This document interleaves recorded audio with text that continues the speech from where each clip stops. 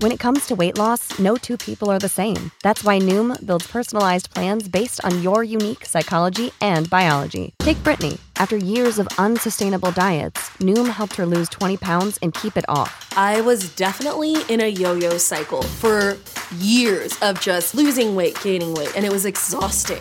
And Stephanie. She's a former D1 athlete who knew she couldn't outtrain her diet, and she lost 38 pounds. My relationship to food before Noom was never consistent. And Evan, he can't stand salads, but he still lost 50 pounds with Noom.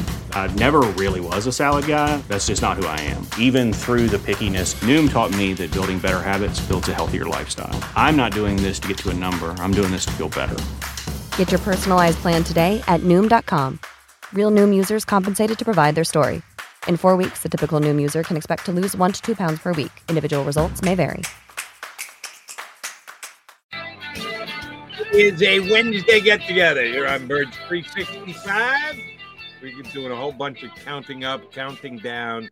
We're counting down to the draft. We're counting down to the first Sunday of the year. We're counting up day 2 of year 2 of Mac and Mac here on Birds 365. However, the odometer says we're good to be talking Eagles with you for the next 2 hours. Johnny Mac got a chance to meet Kyzir White yesterday. He did what every Philadelphia athlete has to do when he first comes to town, suck up to Philadelphia. It is the biggest piece of advice I could give to any new player coming to town. When in doubt, suck up to Philadelphia. It will start your career off on the right foot, and Kyzir White did a pretty damn good job of it yesterday. Yeah, he did. He knows. He's from an hour up the road, essentially, in Macungie, just outside of Allentown. So he knows. He was an Eagles fan growing up. He used to go to training camp at Lehigh. So he knows the drill. He's going to be smart when it comes to that aspect. And you're right. I mean, it's a Philly guy, Jody. He's a Philly guy now. We'll see. I mean, is he a Philly guy on the field? Probably not, because, it's an undersized linebacker. It's a new era of football, and everybody still wants to go back to the Buddy Ryan, Jim Johnson days where people are knocking your socks off, and the Seth Joyners of the world are out there. It's not like that in the NFL. So this is a modern linebacker. I'm not sure if that's a fit for Philadelphia, but he understands the mentality. He understands the sentiment of the fan base because he grew up in it. And he was at the Snow Bowl. He wanted to always be an Eagle. So here it is, and it works out. And, the Whites got a pretty impressive path to West Virginia and then the NFL. Third of the White brothers to make it to the NFL. And Kevin's probably the most famed. He was a top 10 overall pick, never lived up to the billing. His draft day status was the highlight of his NFL career, as a matter of fact. He's still in the NFL, but number 7 overall pick overall for the Chicago Bears. So, 3 White brothers go from Emmaus High School to Lackawanna Junior College, then to West Virginia, then the NFL. More power to them. And when the announcement came down that they had signed him, I remember him playing. I remember him playing last year against Eagles, making some plays. As a matter of fact, I remember when he was drafted. I always liked the kid. Thought he was a player. Kudos to the Chargers because they took him from being a safety and made him into a linebacker. Kudos to the young man as well because he put on about 20 pounds of muscle over the course of the next couple of years before he hit free agency. Yes, I stood on top of the table and said that Hassan was the number 1 guy that the Eagles had to make a play for during this offseason, and they did, and they got him. But this is easily my second favorite signing for them this offseason. And yes, even if he's not a Buddy Ryan type linebacker, they are going to play football in 2022, and the game has changed. And I think he's going to be a perfect fit for what Jonathan Gannon wants to run. I agree. It makes a lot of sense. They've been trying to do this for years with Nate Gary first, who was a safety at Nebraska. They tried to turn him into a linebacker. And other than Ken Flajole raving about his instincts, he never took to position, certainly in run support. Jacoby Stevens, they tried to do it last year from LSU was a safety, and they tried to move him to linebacker, and he's still here, and that's still a work in progress, and who knows, that might work out in the end. But they've had this idea for a while to get this type of player, and now they have one that's ready-made. You already know can do it to a certain level, at least. And, let's be honest, pass coverage is more important. I don't know how many times I've said this spring, nobody cares about the running game. Nobody cares about it offensively at this time of year. Nobody cares about it defensively, even less. Now they'll care about it come September, even more in December. And that's where, the rubber hits the road, so to speak, Jody, and you evaluate the player. But he's already done it, so he can do it to a capable NFL level, and hopefully he keeps getting better and better because he's that 26-year-old guy fresh off his rookie contract that still has plenty of room to both grow and continue to play at a high level for at least 2, 3, 4 years. So, this is where the Eagles made their hay on the good free agent signings. If you think about Brandon Brooks, off his rookie deal, young guy with some upside. Malcolm Jenkins, off his rookie deal at the time, young guy with some upside. Rodney McLeod, off his rookie deal. This is where you have a chance to bring in players that can help you for an extended period. Two things. Just give me your eyeball read on them, because the numbers are what the numbers are when it comes to size and height and weight, and those guys that you mentioned, Nate Garys of the world, and their draft pick out of LSU last year. He just looks a little bigger than me. I know he played safety, but yesterday, and again, it's on Zoom. Did you go over there yesterday? Did you just do the Zoom thing? You went. Okay, so you got a real good look at him. He looks more like a linebacker. He seems to me, just with the naked eye, to be built more like a linebacker. Now, sometimes looks can be deceiving, but did you get that feeling yesterday? No, I mean, he's not as big as Nate, I'll tell you that. Nate really pumped up, and he ended up being 230, low 230s. Kazier's probably about 218. Play somewhere. You hope he plays somewhere at 220. No, he's not big. I mean, he's 6'1". He's a modern linebacker. He's not TJ Edwards. TJ's a big guy. 242 pounds.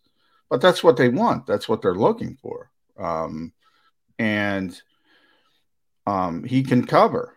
And he can do it naturally. And he talked about his brothers, who are both 4'3", 4'4" guys as receivers. And that's where he sort of gained his confidence. He's like, I had to deal with my brothers growing up, covering them. He's not scared of even the George Kittles and the Travis Kelce's of the world, because they can't run like his brothers. So he's got this confidence about him when it comes to his coverage ability. And, that's his first job. That's his first job. And then you hope he's capable in run support. That's sort of what everybody's looking for. Nobody expects Dick Butkus, when they make these kinds of moves with, safeties. I like to call them king-size safeties, and you turn them into linebackers. You're not expecting Dick Butkus. You just want capable, sort of like Malcolm Jenkins. Like Malcolm could play linebacker, and he was capable. He's not going to be shedding blocks and doing those types of things, but he didn't, he's not going to embarrass you. That's what they're looking at in the run support part of it for Kazir. I think White's going to be a big contributor in both ways this upcoming season, and that's why it makes it one of my favorite signings by the Eagles during this offseason. And you're right, he's not as big as TJ Edwards.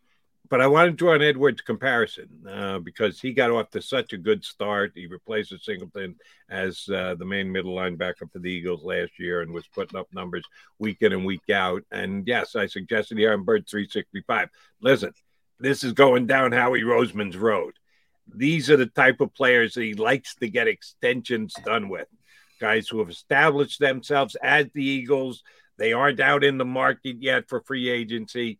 Eagles get a little proactive and get him under contract for future seasons. And within 2 weeks, Eagles had announced they signed a contract extension with Edwards. So I kind of saw that one coming. So I'll ask you the same question here. One of the things that White said yesterday was, I'd like to finish my career as a Philadelphia Eagle. Sounded like he may have had other offers that were certainly the equivalent and maybe even slightly more, but he wanted to come home. He wanted to be a Philadelphia Eagle. He grew up here, went to the Snow Bowl game, was an Eagle fan. Is this a guy who a handful of games, maybe even a half a season in, the Eagles will look to do a contract extension with?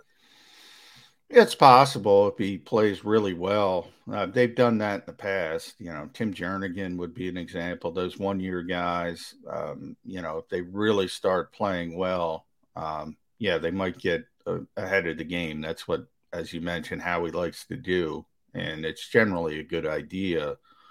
And what we've been talking about for a couple of weeks, there's kind of two camps, and he does a good job with the valuation, and then the evaluation of the player. Well, sometimes that hits and sometimes that misses. And in the case of Tim Jernigan, he was playing great, and then he just got hurt. And that's the risk you run. But I mean, that's NFL. I mean, that's anybody can get hurt.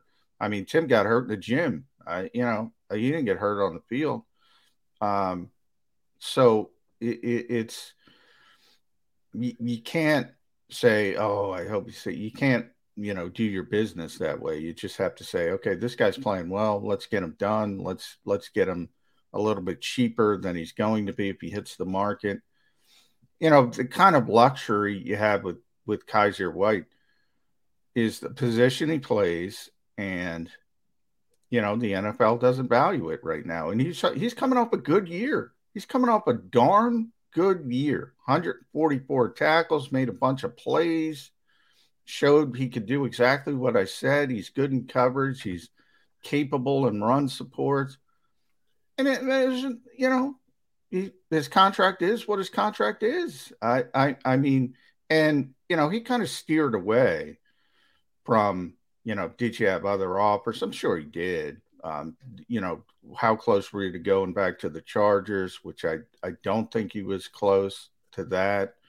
But he steered away from that kind of stuff because he's more in the Steve Nelson camp, where he's like, what do I have to do to get these people to pay me like a starter in the NFL? And I don't know if he can do it. So they have some kind of luxury because he's always going to have that stigma over his head. Well, he's not a real linebacker, and we don't pay linebackers anyway. So I think the Eagles are in a good situation. If he plays well, I'm not saying they're not going to extend him. If he plays well, they might give him 2 years at a really nice number just to, put it behind them. But I don't think they have to worry about it that much. That's one of the luxuries of a player like that. Whereas we see the wide receiver market again with Stephon Diggs this morning before we get on the air, exploding. Everybody's getting 65, 70 million guaranteed. And, you start to wonder, do you want to get into this business at the wide receiver business at that price? I don't know. I understand the hesitancy. I will say that. Right, but do you want to win Super Bowls? That's what the question comes down to, because the top teams seem to have the top-paid wide receivers, and you can talk all you want about the linebacker not being valued in the National Football League. We can't have it both ways. Hey, we'll get the linebackers cheap because the league doesn't believe in paying linebackers. Yeah. Oh, but the league does believe in paying wide receivers. Well, we don't really want to do that. Well, which way do you run your business? I agree. With the rest of the National Football League, you go, no. Everyone else is wrong, and we as the Philadelphia Eagles are right. It's the precedent that they set. I said it yesterday. They set the precedent with dead money. Other people have set the precedent. You can either play the game or don't play the game. I agree with you. Right now, they're not playing the game. If they want a wide receiver of that level, and people talk about DK Metcalf. Look, I think people overrate DK Metcalf and A.J. Brown. I think they'd be huge upgrades for this particular team. But let's look at the wide receivers that got paid. They're not as good as Devontae Adams, no. Tyreek Hill, Stephon Diggs. Those guys are good. those guys are good, well-rounded, dominant receivers. And don't get me wrong, DK and AJ are really good players, but they're going to get over. That's where you start to get you got to be really, really careful. Because even I look at Adams and I say to myself, well, that's the best receiver in football. And if he's not the best, okay, you can argue Cooper Kupp last year. But to me, he's the best, most well-rounded receiver in football. I still think he's going to be a little bit of a disappointment for Las Vegas because of the expectations and because he doesn't have Aaron Rodgers, and they're just not going to be as successful. Same thing with Tyreek Hill. Just maybe the scariest offensive weapon in the NFL in Kansas City. It's not going to be that way in Miami. I mean, hopefully Tua can turn it around and turn into a star. He's not Patrick Mahomes. It's not going to be that way. Now, Diggs is a little bit different because he's a great receiver. He's got a great quarterback. You've already seen it. I'm probably most comfortable with Buffalo because it's in place. Everything is there. So I don't have as much of an issue there because Josh Allen, you have both sides of the equation. You have the guy who can get him the football. You have the guy who runs maybe the best routes in the NFL and is proven year after year after year. And then there's those are good players. Those are really good players. DK Metcalf, AJ Brown, Deebo Samuel. The one I would trust the most coming up, Jody? Terry McLaurin. And you know why? Because he's produced with dreck at throwing to him, and he still manages to do a really, really good job. That to me would be the safest if I'm going to give a boatload of money to people. But it's a difficult position to pay that much money for me if I were a GM, because you're reliant on somebody else before you can do your job. You need the vehicle to get them the football. You can say that, John, and it would be accurate. However, the market has been set, and you can stomp your feet and say that this is wrong and we're not going to be motivated. But okay, well, then you're not going to get players. If you're talking about free that agents, part I agree with. Yeah, I mean, it is. The market is the market. You either get involved or you don't. Right, yeah. And I think it's a market you have to get involved in. And it's funny you brought up Terry McLaurin because Jeff Lurie did too. Just another guy that the Eagles didn't take because they had already taken J.J. Arcega-Whiteside. Oops, ouch. That's rubbing salt in the wounds. And the fact that he's doing it in division and twice a year against the Eagles makes it that much more painful. And people are going to get tired of listening to this here on Birds 365. Again, just another reason why the Eagles missed on Devonta Parker, because he checks the boxes. Veteran wide receiver the Eagles need. Check. Under contract for an inexpensive number as compared to these 25, 26, 27 million per $70 million guaranteed deals that are being signed by other wide receivers. Better than Devontae Parker. I'm not trying to say Devontae Parker is the equivalent of the Tyreek Hills and the Stephon Diggses and the Devontae Adams of the world. No, I'm not saying that, but you look at the drop-off from the money to the drop-off in the production. Oh, the drop-off in the money is significantly more, $6 million per, so that's a check for multiple years. He's still got 2 years to go on his contract. It's not just a one-year deal, because the Eagles don't seem to be doing all that much for improving just for 2022. That's another check. And, oh, by the way, he can just upgrade your wide receiver position right now by showing up and putting on a pair of shoulder pads. Check. And he I would agree. I'm sorry, I left out. And it didn't cost diddly. All it cost was a move up of two rounds of a draft pick. You didn't even have to give up a draft pick to get him. You just had to give up positioning in the draft. That's a check. The Eagles massively missed out on Devontae Parker. I have to look. I think didn't they give up a third round pick, a future third round pick, and move spaces? I think it was just the. I'll have to double check in the break, but there are a couple boxes for the player and a 5. If you're probably right. Either way, you missed a couple boxes. One would be age, and one would be injury history. So there's a couple boxes. I agree. It checks all those boxes. Look, Jimmy Kempski is going to be on after the break. He's an upgraded receiver with his length and his size. He's an upgraded at receiver for this freaking team. Everybody's an upgrade.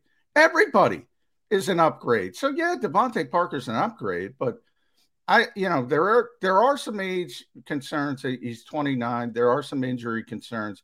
He's only had one 1,000-yard season. There are some production concerns. I don't have a problem with the Eagles for passing on Devontae Parker. The problem is they can't get anybody. Huge problem. They can't get anybody. And they haven't been able to get. I'm going to harp on Devontae Parker. Well, because he checked more boxes than anybody else who's moved this offseason. Well, he checks more boxes than Zach Pascal. I'll give you that. Exactly right. But I don't know if he checks all the right boxes. I'll say that. Oh, I don't have a problem with the Eagles passing on Devontae Parker in a vacuum, as I said. Overall, we got to get you out of the vacuum, Johnny Mac, and into the world of reality. I think it's valuable to be disciplined. If you don't like a player, if you don't think a player is a fit, just because you missed out on players that are fits, you shouldn't reach for that particular player. Okay, then here's my problem with the Eagles. I don't like their evaluation. Well, I think the guy can play, and they don't. Shame on them for that when their wide receiver room is what their wide receiver room is. Plain and simple. All right, yes, the aforementioned and good target size Jimmy Kempski is going to join us next here on Birds 365.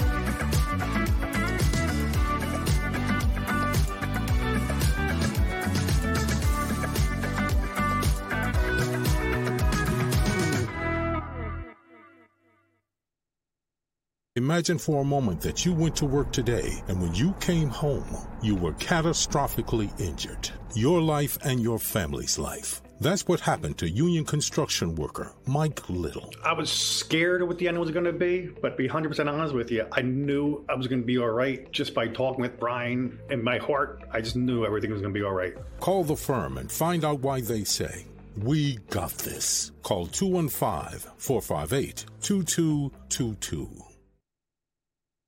At Stateside Vodka, every new customer gets the world's best rocks glass. Free. What's that? A rocks glass? You're telling me that bottle is cut in half? You could say that. Holy shit. And you're telling me I can get one of these glasses for free? That's right. One free rocks glass per customer with each first-time purchase of Stateside Vodka. So good, it just disappears.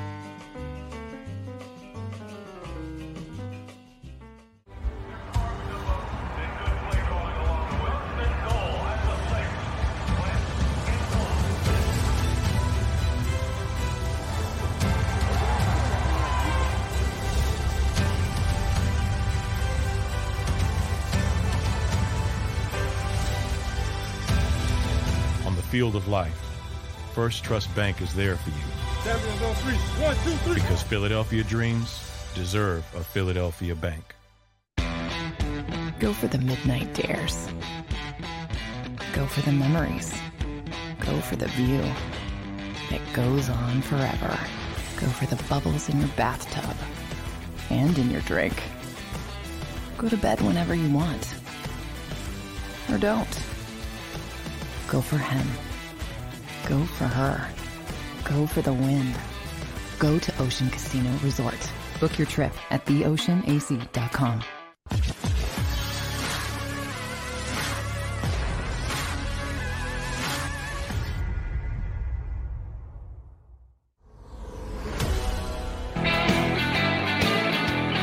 Got a midweek edition of Birds 365 here on the Jacob Media YouTube channel. The Mac and Mac guys, joined by a fellow member of the Marlton Mafia, as John McMullen just put, a guy the Eagles could use as an upgrade at wide receiver. We get upgraded every time we read him at PhillyVoice.com.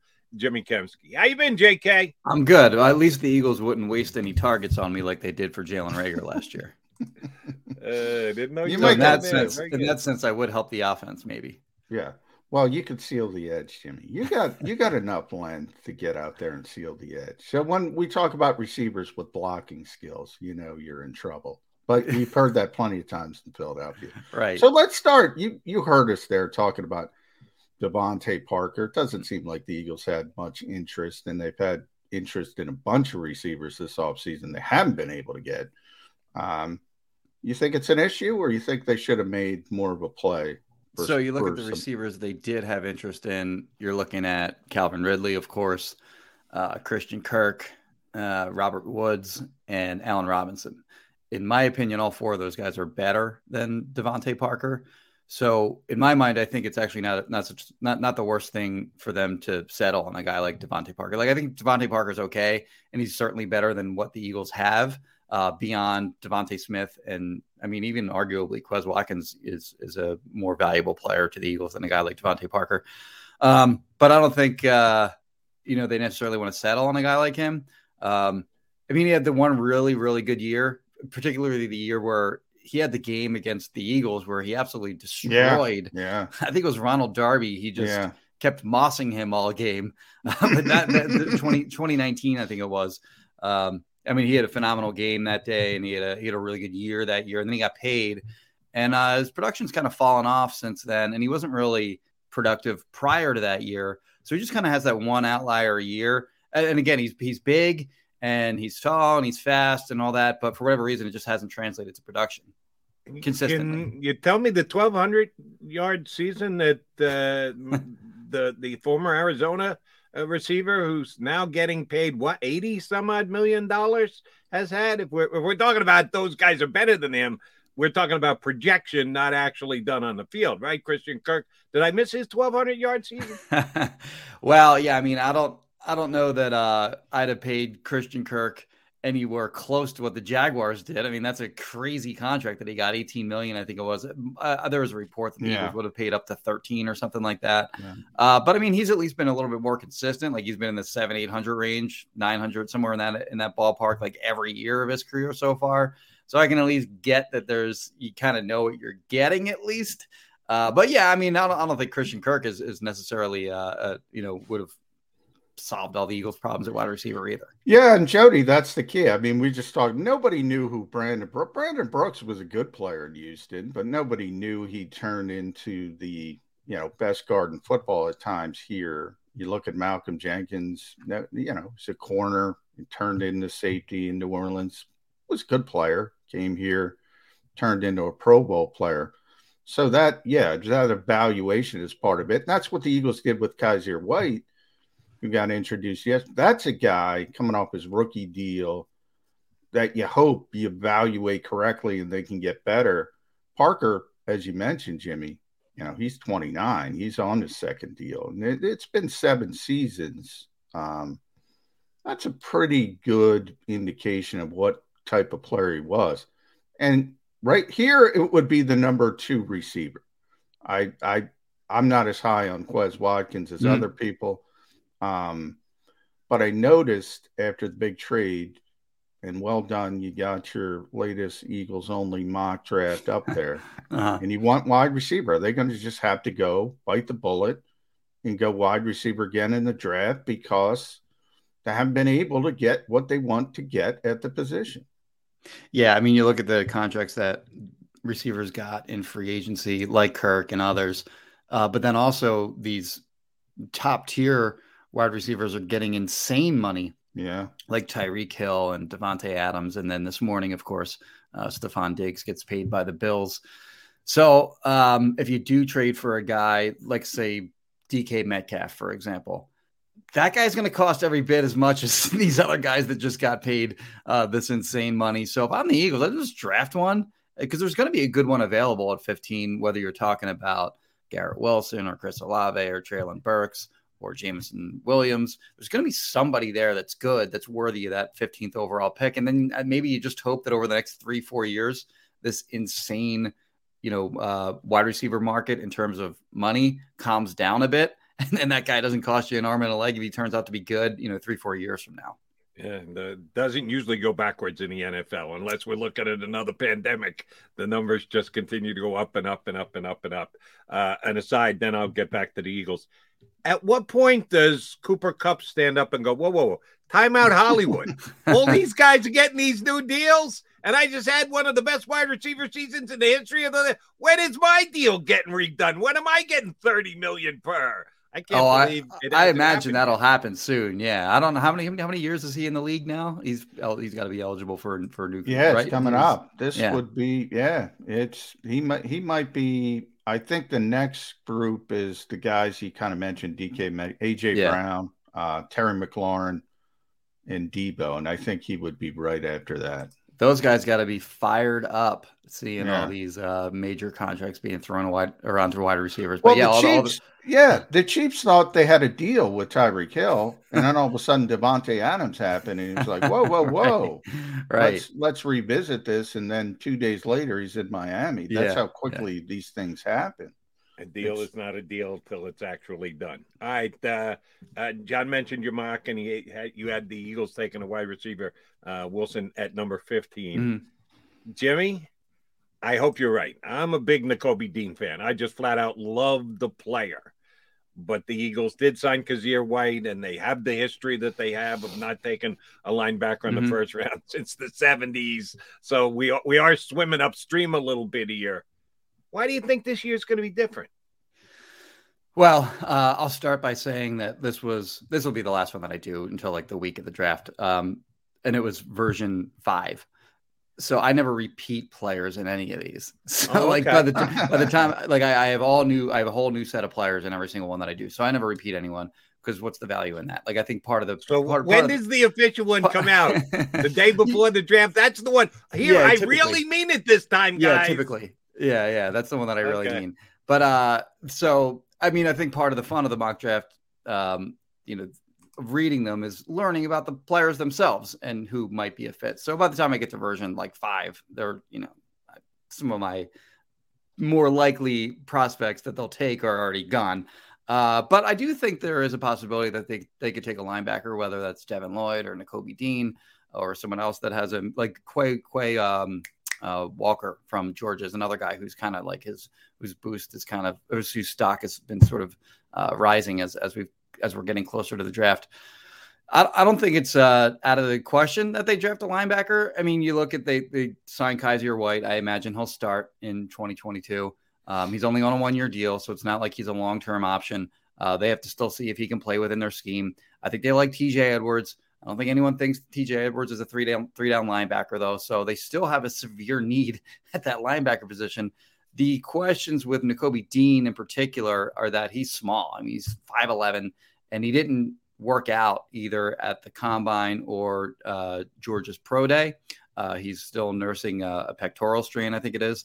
So there are some questions there. I think the NFL values those testing measurables at the combine and the pro days less than people like me and you and the fans and such, because they have what we don't have, which is GPS data that they get from like actual games where they can see how fast guys are running on the field and stuff like that. So they have access to that and we don't. It'd be nice if we did, but we don't. So they have all the athletic, measurable testings on him that I assume that they need.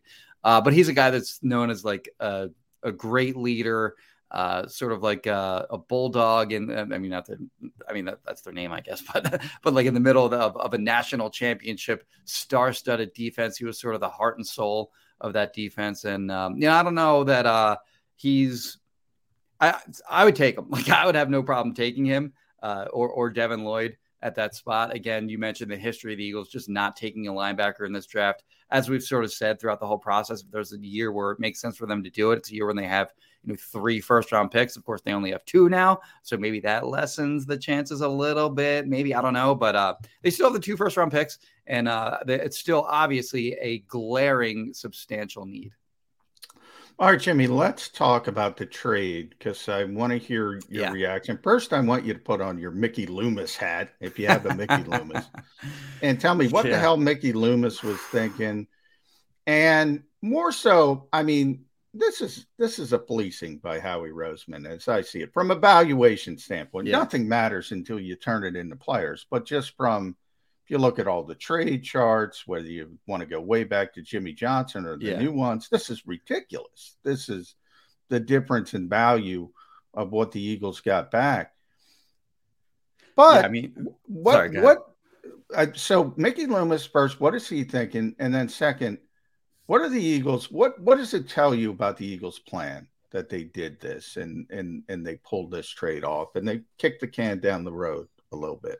Okay, I'll start with the Eagles. I think that I would have done this trade no matter what. Like, no matter what the scenario, like whether I think that this quarterback class stinks and I think highly of the upcoming quarterback class in 2023, it really doesn't matter to me. I do this deal anyway. But I think certainly the Eagles do have an eye toward the 2023 quarterback class.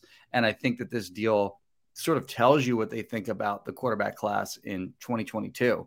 If they really highly valued a quarterback in this class, they'd have kept all 3 first-round picks as ammo to move up if, like, the draft sort of unfolded in a way that gave them the opportunity to grab, like, a Kenny Pickett or a Malik Willis, for example. So that they traded out with one of these picks tells me that they're not interested in any of these quarterbacks this year, and it's going to be Jalen Hurts in 2022. From their perspective, they move up actually from 19 to 18, and then pick 16 goes to the Saints.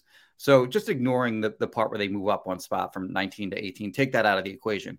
Basically what they did was they took the 16th overall pick, a first round pick, and they exchanged that for a 1, a 2, and a 3. The 2 happens to be a little further down the line in 2024. The 1 happens to be in 2023. But that 2023 pick, are the Saints going to be good this year? And they played a division with the Falcons and the Panthers, who are both worse, in my opinion. So they maybe have some wins they could rack up against those teams, but they're still in the division with Tampa, and their out of division schedule looks really difficult. Off the top of my head, I can't remember exactly who they play, but they have one of the hardest schedules in the NFL. Those 4 games against the Falcons and the Panthers aside. And tell me to put my Mickey Loomis hat on, I don't get it. Like, I could understand where in the past where you still have Drew Brees and you're sort of going for it 1 year at a time. You're going to put all your chips in as long as you still have Drew Brees. Drew Brees is long gone at this point. Your quarterback is Jameis Winston. You just had Sean Payton leave. Dennis Allen is your new head coach now. And theoretically, that hurts you both offensively and defensively. Sean Payton's gone. So the chances of your offense sustaining the high level of play that they have over the last decade plus goes down. And then with Dennis Allen, the Saints defense was really good and underrated in my opinion too. And a lot of that had to do with Dennis Allen. But Dennis Allen is now taking on far more responsibility being the head coach. There's a good chance that their defense sort of suffers as a result of that as well. They just lost Teron Armstead, their star left tackle. So I don't know what they're thinking that they have to make this move to compete in 2022. Maybe they're looking at the landscape of the NFL. The NFC, I said the NFC looks terrible compared to the AFC. Maybe they see an opportunity to surprise some people. Could be. They lost Marcus Williams as well. They lost, Malcolm Jenkins retired. So much has happened in New Orleans. I can't. And I tried to look at the guys who cover the Saints every day. I'm trying to look for explanations. I can't come up with anything to how we pulled this off. So kudos to how we criticize them. But one thing, just to follow up, Jimmy. Yeah. Does it say anything about Jalen Hurts? Does this tell you anything about Jalen Hurts, or are we still in this mode? This is going to be his season. We're all agreed there. But Have they already highlighted, like, okay, this is his season, but this is a bridge quarterback and we're going to move on? Or am I going too far? They could be, sure. I mean, they already tried to trade for Russell Wilson and Deshaun Watson this offseason, but neither guy wanted to come to Philly. So it was sort of dead in the water before it ever got going. But certainly they were interested in trading for either one of those two guys. Now, you look at those two guys and you're like, okay, well, both of those guys are borderline top 5 type of quarterbacks in the NFL. So maybe that's a little bit different than, looking toward the draft for a guy. But yes, certainly that the idea that they're stockpiling for 2023, I think that tells you all you need to know about their view of Jalen Hurts in the long term. So, I mean, I think we all kind of had the same read even before they made that trade that they could be stockpiling picks or trying to for the future so that they can trade up for, or, just draft a quarterback outright or trade up for one or whatever. I mean, you look at the 2023 quarterback draft class. I don't think it's just Bryce Young and CJ Stroud that have the opportunity to be good players. They give Phil Jurkovec from Boston College. I forget the other names of players that could potentially sort of have rise up in 2023. But I think you have two right off the bat in Chase Young, or not Chase Young. And I like that Bryce you Young. put the Bodo on your mock draft. The Bodo accompanying it wasn't any of the mock draft players. It was CJ Stroud. Well, no, Garrett Wilson was in the picture too. Well, yeah, he was with CJ Stroud, but yeah. So, but yes, that was done purposely, of course. But yeah, I think this trade, I think, tells you. Again, I'd have done this trade no matter what in any scenario, but I think it does certainly highlight the idea that they're pushing their chips in for 2023 quarterback. Agreed, and I said the same thing. Smart minds think alike, Jimmy. Even though I have some reservations about the trade, I'd really like to know who's going to be on the board for the Eagles to take with a pick in 2024. Really? You got to go 2 years down the road to get a pick? Come on. Yeah, I got a pretty good crystal ball. Even I'm not going to fake that one. So there are certain reservations I have on it. I can't figure out what Mickey Loomis is doing. Maybe do you think he was out of the country when Tom Brady decided to unretire? Did he miss that announcement? But I digress. Here's my issue with the Eagles and the deal they made with the Saints. One real quick thing, Jody. I think that the Tom Brady unretirement now helps the Eagles, whereas it sort of maybe wasn't great news for them a month ago or whatever it was. Because now that means some more Saints losses. You are correct. Yeah. That little plus in the Eagle column. Here's my biggest issue, and it doesn't compare because I, like you, doesn't matter. When push comes to shove, I'm doing the deal. How did they help the 2022 Eagles? How does this trade make the 2022 Eagles better? To me, it makes them worse because you had 3 picks and now you're down to 2. And they continue to say, well, we're dedicated to Jalen and we need to put more weapons around him. Zach Pascal, hello. Yeah. It's kind of tough to be able to look in the camera with a straight face and go, oh yeah, we're trying to win this year. They're not. They're trying to get by this year. They're trying to win in the future. How does Jalen Hurts handle something like this? He's standing on the sidelines watching this going, when exactly do you start adding weapons to give me a better shot in 2022? Yeah, well, the answer to the first question is it doesn't help them in 2022, clearly. I mean, they traded one of their first-round picks, so that doesn't help them this year. I think it's fine. I think actually the Eagles' understanding of what they are as a team and that they're probably not Super Bowl contenders this year is actually an encouraging thing, that they aren't sort of overvaluing what they are, what they have, or whatever. If you're Jalen Hurts and you see this trade, you're probably not thrilled about it. I think he's smart enough to understand that, what the potential implications of it are in 2023. From the Eagles' perspective, I think it's, they probably view it as, hey, here's a challenge. Jalen, prove us that you can be the guy by improving substantially in 2022. And I think that once quarterbacks start looking over their shoulder at picks that are made in the draft, if that can affect them off the field and on the field, then, maybe they don't have the mental fortitude to be a starting quarterback in the NFL. I think we saw that with, Carson Wentz a couple years back when they drafted Jalen Hurts in the second round, and that really affected him mentally. So, maybe, you sort of find out a little bit more about the quarterback that you have when you have them sort of face this kind of adversity or perceived adversity, as I'll put it. But to answer your question, yeah, certainly. I mean, this is a move for the future. It doesn't help them in any way in 2022. All right, Jimmy. So I'm going to play devil's advocate here and say, because you said something that I believe, and I think most people believe, in that the Eagles are being honest about their evaluation. In a lot of ways, that's the most difficult thing for a sports team to do. You look at the Saints from the Saints perspective. To me, they look like a bottom 10 team, closer to a bottom 10 than a top 10. And they're not being honest with themselves with this particular trade. But I do talk about it all the time. And I think in some ways the Sixers may have broken Philadelphia. It's always about tomorrow. It's never about today. It's always about tomorrow. It's always about we're not ready to do this. We're not ready to do that. And the Eagles have brought up at times, nobody thought we were ready in 2017. And the NFC is terrible on paper, outside of, Green Bay's obviously still got Aaron Rodgers, but they lose Devontae Adams. Tampa Bay, who knows? Tom Brady's going to be 45 years old. Right. Then you have the Super Bowl champions, but they've taken some significant hits, both from a talent perspective and a coaching perspective. Why is it always we're not ready? We're not ready. We're not ready. If you make 3 good draft picks, now it's down to 2, you can get ready real quick in this league.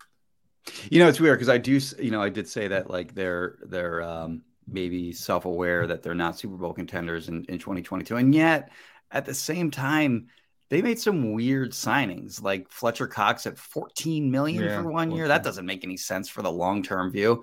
Derek Barnett, even for 5.5 or 6.5 or whatever you want to call it million. That doesn't make any sense for the long-term view, in my opinion, either. So, I mean, they are sort of like working both sides of that aisle in some ways.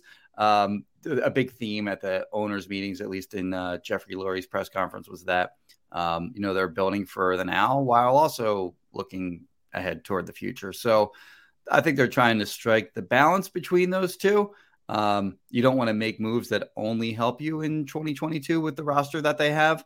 I'm with you that the NFC it looks terrible. I mean, the AFC looks amazing. Like there's so many great teams in that conference. It's wild. If you put the Eagles in the AFC, they're done. Yeah. What are they? Then I agree. Then I'd say we're not ready. We're not ready. They're like the 11th or 12th best team, if that. In the AFC, or excuse me, the NFC, what are they, like 5th or 6th, maybe 7th, somewhere in that ballpark? So, there's opportunity there to maybe backdoor into the playoffs, almost like they did last year. And I don't know if that's really – everyone keeps calling them a playoff team, but really, were they last year? I mean, they made the playoffs, and then they got what was that score, 31-0 in the third quarter? Yeah, so they weren't ready to compete with anyone of any sort of talented team with a good quarterback last year. They won a lot of games against bad teams and really, really bad quarterbacks to get to 9-8. So, I think they're probably about the same as they were last year. I think 2022 is going to look a lot like 2021 in that they have a lot of really bad teams on their schedule. Once again, it's basically the same team, couple additions here and there. Hassan Reddick, I think, will help. I don't know that Jalen Hurts is going to take a step forward necessarily. I don't think that's a given that he will. I think there's evidence that he could actually take a step back, given the way that a lot of teams sort of figured out what he is as a player toward the end of the year. Keep him in the pocket, make him beat you from the pocket. If he's going to escape one way or the other, make sure he goes left, as you and I have discussed before. He's like Zoolander, can't go left. So make him go that way. It'll be interesting to see if he can overcome teams, game planning specifically for him, like they maybe weren't able to do in the first half of the year last year. All right, Jimmy, want to follow up on your statement of the Eagles seem to be playing both sides of the aisle here, which is exactly what Jeff Lurie said when you were down in Florida covering the winter meetings, the owners' meetings, that they are going to build for both the future and the present at the same time, which is a lot easier said than done. But that seems to be exactly what they're doing this offseason. is Howie Roseman specifically taking the marching orders from the owner and implementing them, or is Howie Roseman suggesting to the owner, this is what we should be doing, and then Jeff Lurie goes out and makes it the edict of the organization? Who's leading who? Yeah, who knows? That's as good a question as any, and I don't know the answer. I think certainly those two guys are they feed off each other. Like Howie allows Lurie certain liberties to if he has certain preferences, then Howie's going to execute those. And one of the things that Lurie talked about was after he got through his ridiculous statement of like the three guys that he really wanted the Eagles to get over his entire ownership tenure. The three guys he really, really wanted were Lane Johnson, Russell Wilson, Jordan Mailata, like a Hall of Famer, one of their best picks ever, and then one of the best like late round picks ever. So only three times. Those were the three times. Yeah. And then when McManus pushed back on him a little bit, he sort of what about all the misses? And he said, oh yeah, there's reports that JJ Arcega-Whiteside that I wanted him badly. I didn't want him badly. They asked me to break the tie. First of all, it wasn't even a tie. Like the reporting that Jeff McLean did on that story was that it was basically Doug wanted JJ, and Howie and Joe Douglas were in one of Paris Campbell. Either way, both guys busted, so it didn't even matter who they got. It was a bad evaluation anyway, instead of DK Metcalf or Terry McLaurin or whoever you want to name that they should have taken instead. But it's so funny that this JJ Arcega-Whiteside story has this much legs at this point. It just won't go away. But he specifically brought that up, saying that he didn't break the tie. He said, nah, you guys just take whoever you want. Meanwhile, on the other hand, he's saying, well, we analyze these prospects from every angle you could possibly imagine. We analyze these guys from things you wouldn't even think about. And then when they're on the clock in the second round, they go to Jeffrey and they're like, we can go either way. What do you think, Jeff? And he's like, take whoever you want. Yeah. So well, you know what, Jimmy? I do think Jeffrey, he always tries, and you know this, he always tries to frame himself as this inquisitive, happy-go-lucky. Yeah. It's just he's trying to, oversee CEO, and he just wants to see strategy. Yes. But I think he truly doesn't understand, as the owner of the team, if he says, like Doug, the best example, why are you not running the football in Green Bay? You win the game. And Doug's like, what the hell is this guy doing? Why is he complaining? He's the owner. So it kind of carries more weight. Sure. When you say, and he doesn't seem to get that. I don't know if that's real or he just doesn't, but he doesn't seem to understand his opinion carries more weight than others. Is that fair? I mean, I work for the Norcross family, and they totally leave me alone. They let me write whatever I want to write. Like, there's no direction or so. I'm not like saying anything like that. But if they suggested something, suggested that I write something, I'm going to do it because they're the owners of the company, and I better just do whatever they want me to do. So I think you can apply sort of that the Eagles situation with Lurie sort of giving helpful suggestions, and you better do it to their everyday lives and their job situations as well. All right, Jimmy, one more fallout from the big trade with the Saints, potential fallout, I should say, because it hasn't happened yet. According to Jimmy Kempski, the Eagles might be taking a wide receiver and a linebacker with their 2 first-round picks. Now, he explained his thought process. Right, he's changing it every single time, but I'm just focusing on the one that's this week to make my point. Yeah. You didn't have him taking a defensive end. Right. So they re-signed Derek Barnett. As of right now, he's going to be in that mix for defensive end, rotational snaps and the like.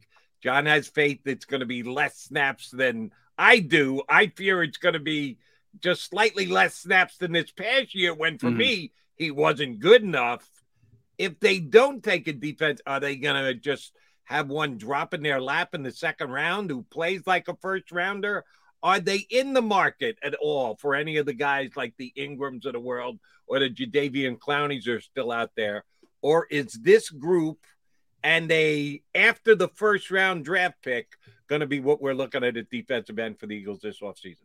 So I think if they could get a defensive end, they'd love to. I think what happened was with the Derek Barnett signing, part of the impetus for that was the sort of obscure here, but the David Ojabo Achilles tear at his pro day, defensive end from Michigan. I think once that happened, the Eagles probably looked at the likelihood that a defensive end was going to fall to them at 15, probably was, less likely, because you had Ojabo, you have Hutchinson, who's going to go in the top 5. You have Kayvon Thibodeau, who's probably going to go top 10. You have Walker from Georgia, who's going to go top 5. You have George Karlaftis, who may make it to the Eagles or not. He's sort of a polarizing prospect, but there's what was seemingly an abundant group of defensive end that was likely to have one fall to the Eagles at 15.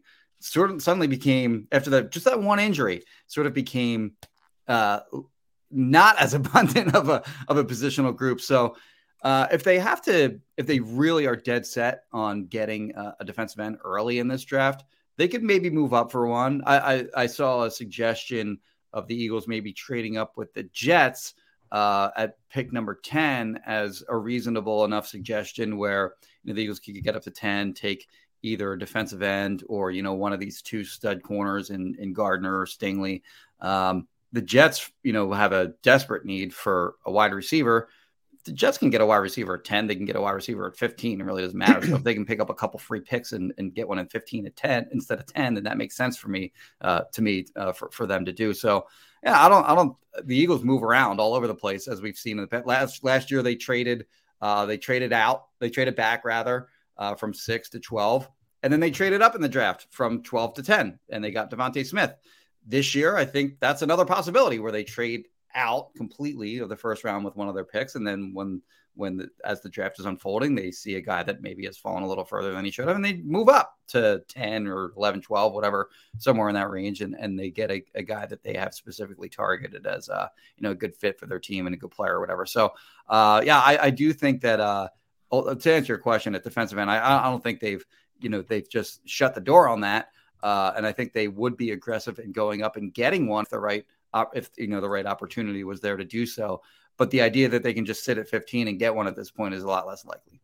All right, Jimmy, last one from me. Everybody follow Jimmy on Twitter at Jimmy Kempski, at the Philly Boys, phillyboys.com.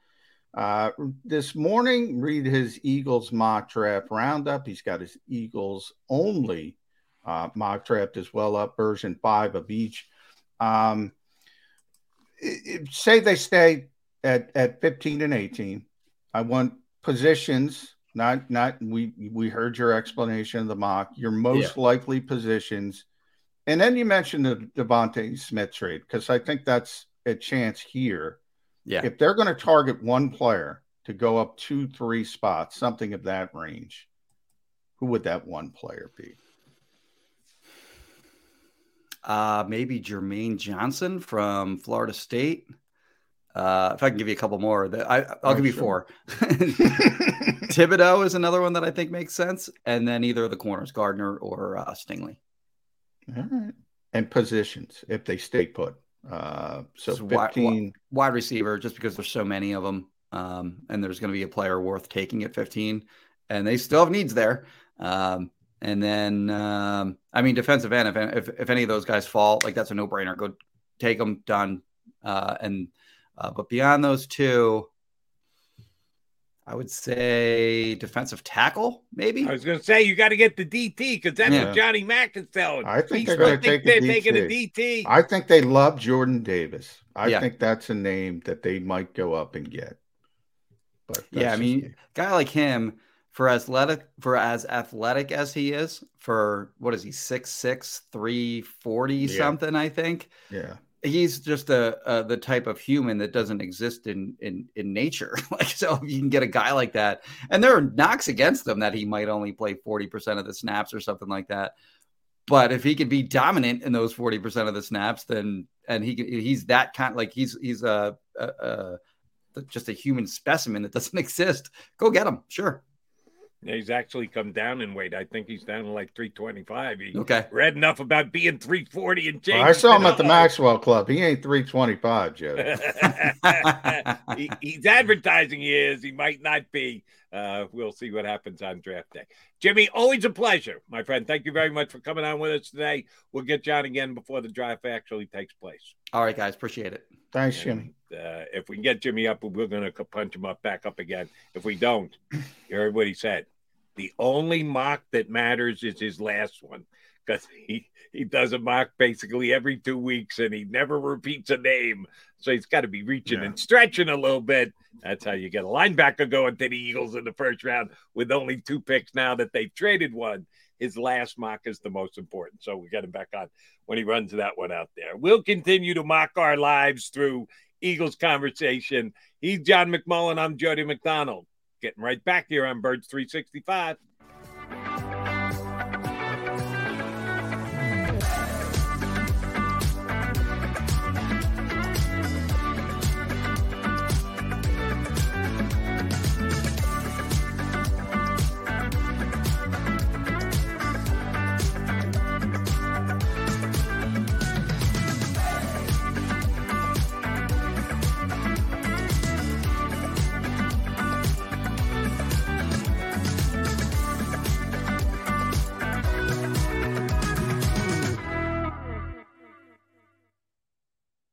Imagine for a moment that you went to work today, and when you came home, you were catastrophically injured. Your life and your family's life. That's what happened to union construction worker Mike Little. I was scared of what the end was going to be, but to be 100% honest with you, I knew I was going to be all right just by talking with Brian. In my heart, I just knew everything was going to be all right. Call the firm and find out why they say, "We got this." Call 215-458-2222. At Stateside Vodka, every new customer gets the world's best rocks glass, free. What's that? A rocks glass? You're telling me that bottle is cut in half? You could say that. Holy shit. And you're telling me I can get one of these glasses for free? That's right. 1 free rocks glass per customer with each first-time purchase of Stateside Vodka. So good, it just disappears.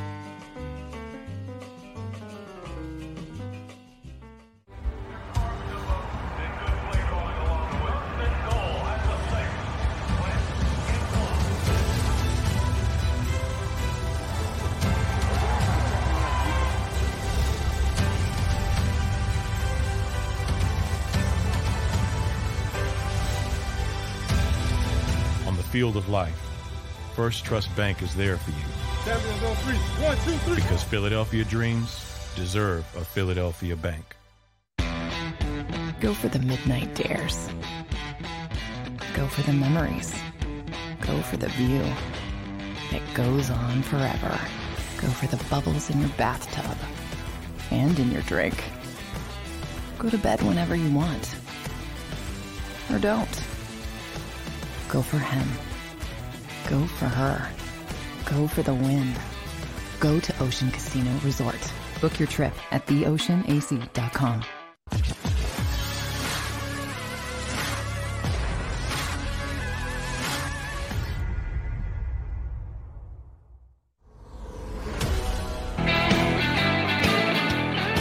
You've got your Birds 365 guys, McMullen and McDonald hanging with you on the Jacob Beatty YouTube channel, where we asked them to do what, John? Like, share, and subscribe. Somebody got angry, a little angry emoji. I don't know what made him angry at us, but yeah, like us, share, subscribe. We need that. By the way, Jody, we mentioned, because Cooper Kupp, nobody brings him up, which is a little bit strange when we're talking about the wide receiver market. You know, amazingly, I thought I just did. No, but I meant contract-wise. When people talking about contracts. I thought I just did. No, but what I'm trying to explain, if you let me get it out, he was a third-round pick, amazingly, as it seems. So it was a 4-year deal. He already signed his second contract. So when Jimmy and I are discussing, and everybody's talking about A.J. Brown and DK Metcalf and Terry McLaurin, and he already signed his second deal, which kind of went under the radar. And, now obviously he's very cost effective. But ironically, Spotrac just came out with wide receiver market valuations as we were doing the show. And I have McLaurin at 4 years, $97.7 million. Metcalf at 4 years, 97.1. Brown at 4 years, 91. Samuel at 4 years, 90. Deontay Johnson at 4 years, 88. I don't know why anybody would want to pay Deontay Johnson that. And then Kupp, when he does come up, 4 years, $113 million. But he signed his second contract, so that's why he's not in the names with everybody else. Yeah, but isn't Stefon Diggs now on his third contract? Yeah, I mean, you could start talking about extensions. But, that's exactly what I'm talking about. Tyreek Hill was an extension. Stefon Diggs was an extension. Jamal Adams was a sign and trade. It's actually an extension because they'd already slapped the franchise tag on him, but they're all extensions. None of them got to the free agent market. Yeah, but they're all timed extensions. In other words, like we talk about Jalen Hurts all the time. Well, Jalen Hurts isn't, going to be a free agent next year, but that's the time for his extension. The time for Cooper Kupp's extension will be after next year. At the usual way of doing business. He won't be out of contract, but they'll have to work out the contract extension, or you'll probably start to hear some concerns. That's just the timing of how these things tend to happen. That nobody wants to renegotiate a contract 2 years early. I'm not going to say it never happens, except the Bills just did. I'm saying on his contract, they ripped it up and redid it. And my point was, when I made it, why aren't we talking about Cooper Kupp doing the exact same because thing? He's not creating waves. And you're always lucky when you have a great player that doesn't create waves. Now, while I say this, we might wake up tomorrow and say, you know what? I might want to create a wave. Yeah. It's a choppy sea out there today. The player empowerment era is here. And yeah, you can work. You can go to sleep as an NFL coach and say, I feel pretty good. And Sean McVay probably does that. And then he wakes up the next day, and who knows? Cooper Kupp might wake up, and it might be Stefon Diggs. Tyreek Hill was fine until Devontae Adams happened. Who knows what sets players and agents off? Who knows? But it is funny that by nobody, I'm not talking about you, Jody. I'm talking about when you see people talk about the next receivers, they always talk about DK Metcalf, A.J. Brown, Terry McLaurin, and who was the fourth one? Deebo Samuel. Nobody talks about Cooper Kupp. And so I just did some research into that's the reason why. Now, anytime a player can wake up, especially coming off that season, he probably should wake up and say, what about me? But, there's a lot of things that play into it. Maybe he realizes, hey, it's pretty fun playing for the Super Bowl champions. And if I do that and I make a lot of money anyway, and if I do that early, it's going to blow up the team. Who knows? It depends on individual players' thinking. Right, because the two biggest guys this offseason, Adams and Hill, both are traded. One left Aaron Rodgers, the other left Patrick Mahomes. So, yeah, if you want to go there, you can go there. But the team might go, well, then, yeah, if you want the contract that you're asking for, we can't give it to you. So we'll engage in trade talks with another team who might be capable and willing to give you the new advanced mega number that you want. But it's mean you're going to go play for somebody else. He could be very comfortable in LA, may love playing with Matthew Stafford, and that factors in. I'm just pointing out that in a off season where the best, quote unquote, best wide receivers in the league, and I would put Adams and Hill and Diggs today among them, all got their contracts redone with years and or franchise tags on them. If you're Cooper Kupp coming off the season that you just had, I don't understand why he wouldn't step up and go, how about me? If that's the new way that things are being done in the National Football League, when someone else's contract goes up at your position, you're allowed to throw up your hand and go, yeah, no. As you mentioned now a couple times, the Kansas City Chiefs thought they were very close to getting a deal done with Tyreek Hill. Oh, except guess what? Devontae Adams just rewrote the rules. He changed the price of poker. Well, why aren't we throwing more chips Cooper Kupp's way? Why isn't Cooper going, no, get the bank over here. I need to trade in a couple of my orange chips for green chips and get that much more money. That was the point I tried to bring up because earlier. He hasn't created waves yet. And, if he's listening to Bert's 365 and it's probably too early out on the West Coast, maybe we just ruined it for the Rams. Sorry about that, Rams. My job is not to make it easier for you. It's just to point out what I see as trends in the National Football League. And the trend would be Cooper Kupp going, yeah, I want my slice of the pie. Everybody else is getting a bigger piece of the pie. I need a bigger piece too, coming off the season that I just had, helping us win a championship here in Hollywood. Just something to keep your eye on. Wouldn't be surprised if it happens in the next couple of weeks. I do have one quarterback question for you. It's not Jalen Hurts related. It's about the league in general, but it does tie into, I can tie it into the Eagles. No new news. I'm going to ask Randy Mueller on when we have him coming up and joining us, former executive of the year in the NFL, GM of both the Rams and the Saints. And we'll talk to him about the deal that the Saints made. John and I still scratching, Jimmy Kempski too, scratching our head. What exactly were the Saints attempting to achieve? We'll certainly put that to Randy when we get him on. He was also formerly with the Seahawks. The Seahawks are one of the teams in next year's draft, 2023, who have 2 first-round draft picks as of right now. Eagles do, Texans do, and the Seahawks do as well. And I would suggest with the rosters they have, if you're looking at the picks that the other teams own, the Saints might be the better of the 2 picks the Eagles have.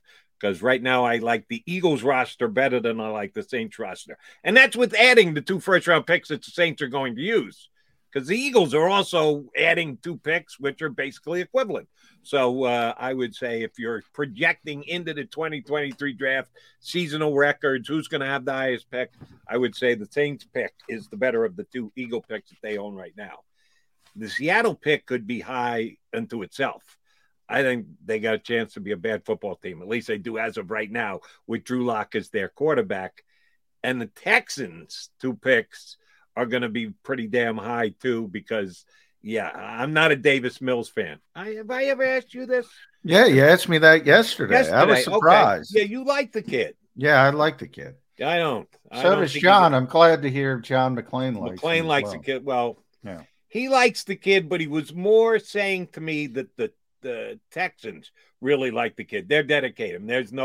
There's been no conversation. Well, whatsoever. And let me say, I said yesterday, but I'll reemphasize. I think he's got a chance to be a solid NFL starting quarterback. I don't think he's going to be a star. I think he's got a chance to be a solid guy that's, right there, mediocre, above average, whatever you want to call it. I don't think he's going to be a star, but I think he's going to be in that 15 to 20 range. Maybe on an up year, I'll get to like 13 or, somewhere in that range. I don't think he's ever going to be a top 10 quarterback, but I think he's going to be a solid starting quarterback, which is not what you want long term. So my question to you would be, do you think he's better than Jalen Hurts?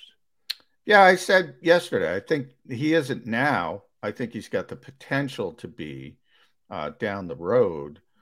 I think I said this yesterday as well. I think Nick Sirianni would prefer him, to be honest, if we're injecting people with true serum, because I think that would be the type of quarterback you would like. To not have to build the funky offense that he doesn't really want to run. In what way? Just being able to handle the offense from the pocket. That's what he wants to do. He wants to play 11 personnel. He wants to throw the football a lot like everybody else. This is no secret. Everybody in the NFL wants to do this.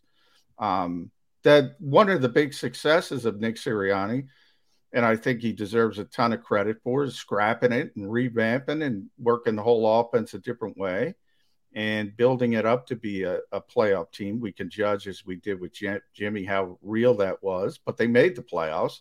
They took advantage of a poor schedule. They beat the teams they should have beaten. They deserve credit for that. And, yeah, they got blown out in Tampa Bay. And by the way, Jeffrey Lurie as well. They want to run a different offense. They don't want to run this offense. They don't. I understand the point you're trying to make, and you think Davis Mills is that guy? No, I don't think he's that Jared guy. Goff's a pocket quarterback too, but I don't want him coming in and taking over the Eagles either. I don't think he's that guy. I think he's more of that guy than Jalen Hurts. I think neither is what they want. Look, the Eagles could have went a lot of different ways in this offseason. They could have went after Jimmy Garoppolo. You can make an argument that Jimmy Garoppolo is a better quarterback. He is. He's a better quarterback than Jalen Hurts. But I don't want him. The Eagles don't want him. Baker Mayfield now. He's a better quarterback than Jalen Hurts. The Eagles don't want him, nor should they want them. They only want a top 5 upgrade. Russell Wilson, Deshaun Watson, they could be in the conversation to be top 5 quarterbacks. Now, they might not be. Russell had some injuries but they think he's a top 5 level quarterback. That's what they want. And whether they get it on the open market, they weren't able to do it, or they get it on, somewhere down the line in the top 5 of the draft, that's what they want.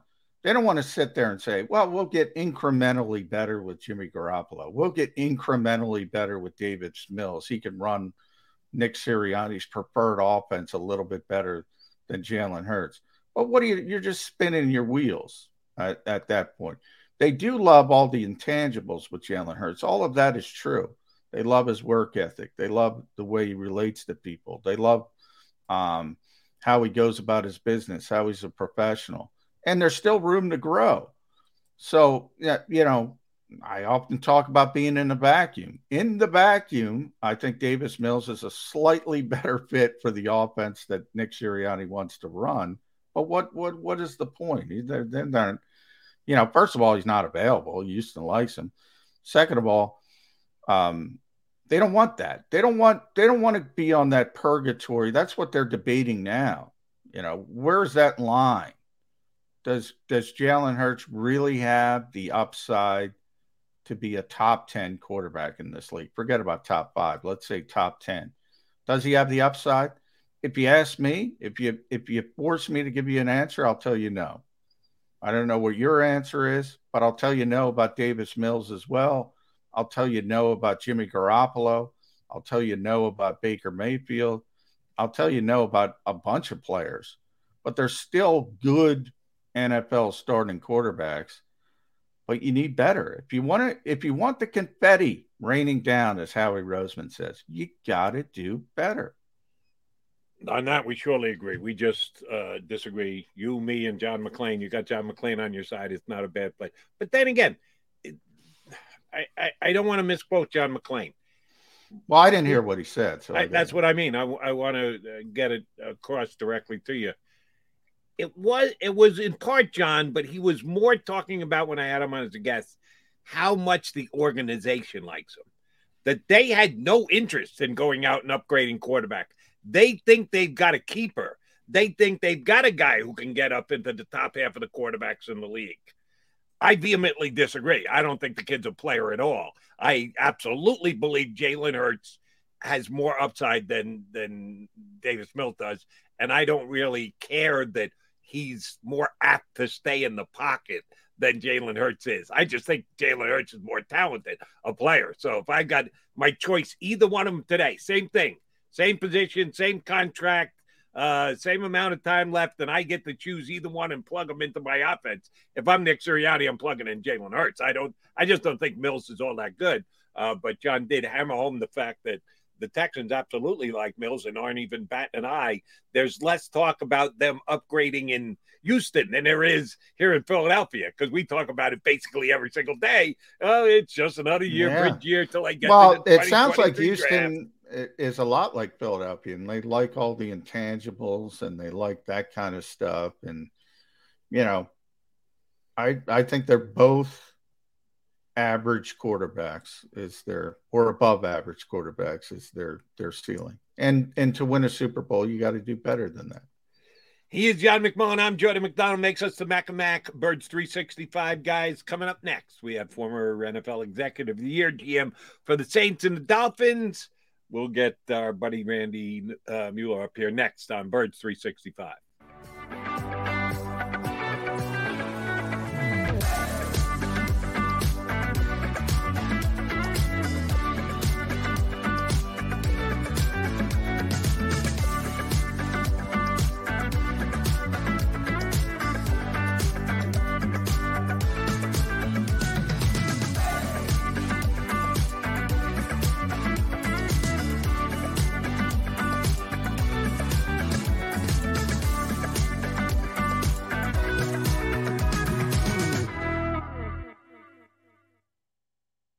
Imagine for a moment that you went to work today, and when you came home, you were catastrophically injured. Your life and your family's life. That's what happened to union construction worker Mike Little. I was scared of what the end was going to be, but to be 100% honest with you, I knew I was going to be all right just by talking with Brian. In my heart, I just knew everything was going to be all right. Call the firm and find out why they say, "We got this." Call 215-458-2222. At Stateside Vodka, every new customer gets the world's best rocks glass, free. What's that? A rocks glass? You're telling me that bottle is cut in half? You could say that. Holy shit. And you're telling me I can get one of these glasses for free? That's right. One free rocks glass per customer with each first-time purchase of Stateside Vodka. So good, it just disappears.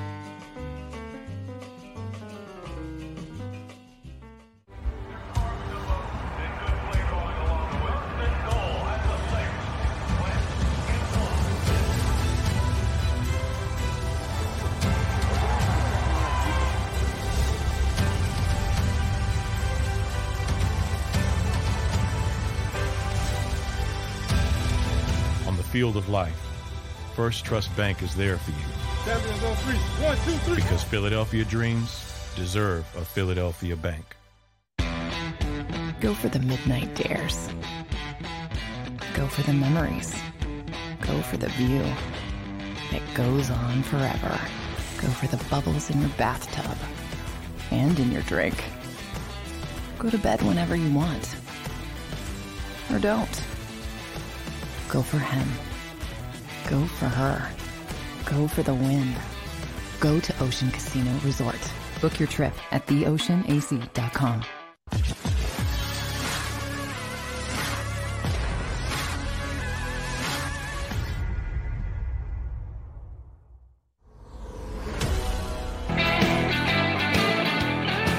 You got your Mac and Mac guys here on Birds 365, McMullen, McDonald, and we are lucky enough to have as our next guest, former Executive of the Year in the NFL, and General Manager of both the Saints and the Dolphins. He is the head creator of content for MuellerFootball.com. If he's going to call it that, he better be the head creator of content for MuellerFootball.com. He contributes for Fox Sports and The Athletic as well. Randy Mueller joins us here on Birds 365. How you been, Randy? I'm doing great, guys. Always brings a smile to my face to be back with you guys. I don't know why. Maybe it's all of us with gray hair. I don't know. It brings a comfort to us all with the gray hair. It's coming for everybody, Randy. I hear you. It's good to have you on this week. When I contacted you, I didn't know Howie Roseman was going to make this trade, but you know, you have a history with the New Orleans Saints, so I have to ask you, what the heck was Mickey thinking with this trade? What is the thought process from a GM standpoint with this particular trade from both angles. I think it's more obvious from Philadelphia's angle, but right. What do you think New Orleans was the thought process there? Well, I know from my history and really growing up with Mickey, we were together for 20 some years. My guess is there's another shoe that has to drop, John. I think making this move was probably the first of a couple. I do also tells me that they have their board set for this year, which is a little early, which surprises me. They know where players are going to run out, so to speak. And maybe it's 20 people that they feel quality, really good values about. They have 2 picks in that top 20 now. And we know the Saints need volume this year. They're trying to move some things around cap-wise. So the only really impact players they're going to be able to add because of the cap is through the draft. And this might allow them to add 2. If not, it gives them some versatility and maybe being able to move up another step as we get closer. You wouldn't make a deal like this now for a particular player because you don't know who's going to be there. So I think it was fascinating from my end is to see the different philosophies. And you mentioned Howie and the Eagles, who are much more analytically driven, much more trade draft chart driven, in my opinion. Mickey won't be like that. He'll be a supply and demand guy. There'll be more of a timing to build our team as opposed to going off any charts or draft codes or anything like that. So a different philosophy, maybe old school, a little bit against, new school. But I think there's value for both these teams in making these deals. They're just building their teams in different ways. That's all. All right. You answered the question I was going to ask, but I'll ask it anyway because I need slightly more of an answer. The NFL and the way it usually does and what you did when you were in the position of being the lead guy as a general manager of a team. Calendar draft question. We're 3 weeks out. How formulated is your draft board? You mentioned you think Mickey, by this trade, is kind of showing they really like where they're at 3 weeks out. Mm-hmm. Other teams may do it differently, may just have formulas in place, and then are really going to zero in when they get to within a week. There might be teams that have had it in place for a month ago. All right, we're done. We'll come back. We'll tweak a little bit the week of, but we know who we like. We know who we don't like. Right. What is the general timing of draft calendars, if you can even give us a best guess scenario on that? What are you trying to do 3 weeks out from the draft? Well, I think for the most part, your draft board has been set by the personnel people for now a couple weeks. And those guys, along with some assistant coaches, have been out on the road at pro days, finalizing some workout information. And then they're coming back in this week to figure out how to use these numbers that they've gathered the last couple weeks. I don't think it's going to make a big difference in where these cards are, but they're going to tweak some things. The other thing is that's important for people to know is coaches aren't really involved in the process until maybe the combine starts. And then their input gets taken. So I think last week, maybe this week, maybe next week, depending on each team, that input is going to be taken into account. So you may see some players move around on your board based on what coaches' evaluations are. And again, I can only speak for my past in that the coaches' part of it was the last part of the calendar. That was the last input we really received. And so we wouldn't jump players around drastically at that point, but you can surely move them up and down within levels and grading scales a little bit when you get the coaches' input. So I think those things have happened. Or at least are starting to happen.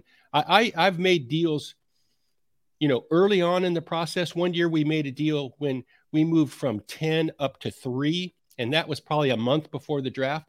But I also knew that I was going to be happy with any one of 3 players when we went up there.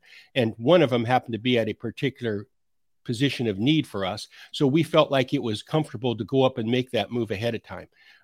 We also had some intel as to what the other teams ahead of us were going to do, and there was only 2 teams. That's impossible to do when you have 15 teams. You can't have all the intel on the 15 picks ahead of you. So it was a little easier to do going up that high in the draft that year. So every draft is different, though, guys. I find it fascinating that the quality, like we said, may run out at pick 20 for the Saints. There may be other teams that say the quality runs out for them at pick 10 or 11. So the values that they put on these drafts from a depth standpoint and from an impact player standpoint, I think always fascinate me, and it's different in every building. What fascinates me about particular drafts from year to year is the valuation of draft slots compared to the quarterback class. In other words, when you have a highly regarded quarterback class like 2023 as opposed to way too early, but people think Bryce Young's going to be up there and CJ Stroud and maybe a few others as opposed to this year's. And some people love Kenny Pickett, some people love Malik Willis, but as a whole, the quarterback class is not as highly regarded as some other recent ones. How does that affect the other draft slots as far as valuing when teams are looking to trade? Does it lessen those, or am I making too much of it? In other words, I guess I always say rising tides, lift all boats. Right. When the quarterback position is strong, does that make every pick in the first round a little bit more valuable? Well, there's no question your supply and demand changes. And I think that's really at the end of the day what dictates value. It's just like it is in the real market of business. It's supply and demand when you come to looking at quarterbacks. This year, you're right. There doesn't seem to be a lot of consensus. I see, a grade or a report or an evaluation here or there on a particular player or quarterback, but there's no real consensus. So if I were a team, let's say, for example, the Chiefs at 29 or 30, wherever they are, I wouldn't feel as good about what's going to slip down to me as I would if there were 4 or 5 quarterbacks that were available. Obviously, if I need a defensive player or something like that, I'm hoping every quarterback gets drafted. Because obviously, and I'm just using them as an example. Something else is going to slip down to me. That's probably not going to happen this year. They're not going to have something fall in their lap that they would last year, so to speak, when 5 quarterbacks got picked in the top 15 or whatever it was. So it affects the other positions a lot and how far they may slide. Time will tell. I just think that the quarterback evaluation this year to me has just been fascinating, and all of us have opinions, right? But here's the big difference. I don't think fans actually realize that much of. You can look and read your one person evaluations all you want, but these clubs know 5 and 6 times what we all know on the outside. Yeah. And they have 5 of those opinions internally that they've discussed ad nauseum, and usually the truth lies in the middle. So it's not about Jody being right and me being wrong, or John being right and Jody being wrong. It's about what we have to do together and reaching a consensus. And that's what these teams do. They reach consensus. So it's really their final ranking of a player has been 5 or 6 times vetted by all these different outlets and all within our own division, our own building. What we see on the outside as fans is one person's opinion on one thing. It's just not as inclusive as the information that is going to come out of an NFL building. All right, Randy, got another just general draft question for you. We hear teams talk about it after the fact, guys who've done it like yourself. You need to be careful not to reach. You have a position of need. You have your draft board in order. You're coming up. You're a couple of picks away. Yeah, you really need this one position, but you got 2 or 3 players ranked ahead of them where they'd be reserves on your team, could eventually become starters. But do you reach for that guy? Understand the concept of it. Get it across the board. It's a tricky road you got to navigate. Yeah, it's a great question. How often does it come this way? I want you to comment on that, but also this. You're coming up on a pick, and you see a guy who's the top-rated player at the position, but you know that position is really deep. That there you've got high grades on 10 or 11 players at a position, and you're making your first-round pick. You go, we could use a safety, and he's high enough to be rated to take there. But damn, we got 11 safeties. If we get one in the second round, that's fine. If we go one in the third round, that's fine. Yeah, it's a drop-off, but not that bad a drop-off, and to get a starter in the third round. How much does that come up that you will actually, while you're on the board, coming up the next couple of picks, look at the depth of a position to say, I think we can pass here because we can get a guy later on in the draft, which you're never really going to know because they keep getting picked off right before you're about to call their name. Right. How much does that play into thinking in the top round on an NFL draft? It definitely plays, but I would say this, Jody, you've discussed almost every scenario prior to the draft. So those thoughts don't really come through your mind when you're approaching the clock. but you've discussed them for weeks, every scenario possible. So it's just like a game plan on Sunday. Whoa, hold on. Are you telling me that NFL teams do mock drafts? They mock themselves in their war room days and days and days before the draft? I'm telling you that my teams did them ad nauseum.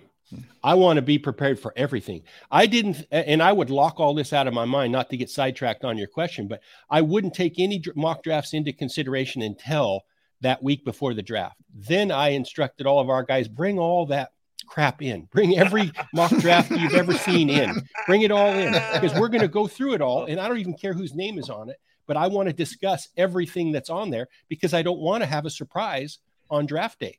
So we would spend a couple days doing mock drafts. I want to discuss it all.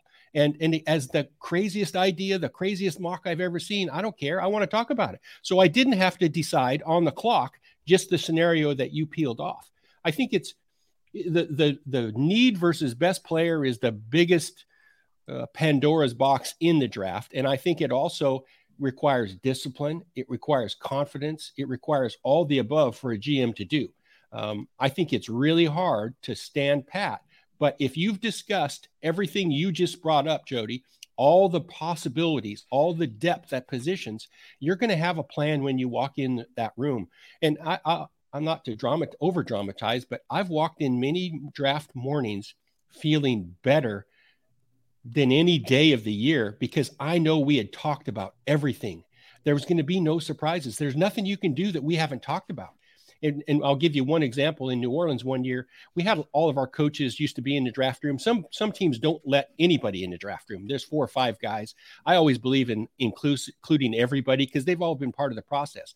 But we're sitting at the draft table one day, and there's a little bit of chatter and noise around us as the picks are coming off. And Mr. Benson taps me on the shoulder, and he says, "Hey, Randy, does all this noise bother you?" And I had to think for a minute, and I looked around, and I said, "What noise?" We knew exactly what we were doing. So the noise didn't even factor in. You know, when I say noise, I'm talking about actual talking around the room, a lack of focus or whatever. We were locked in and didn't have to worry about these picks coming off because we knew exactly what we're going to do.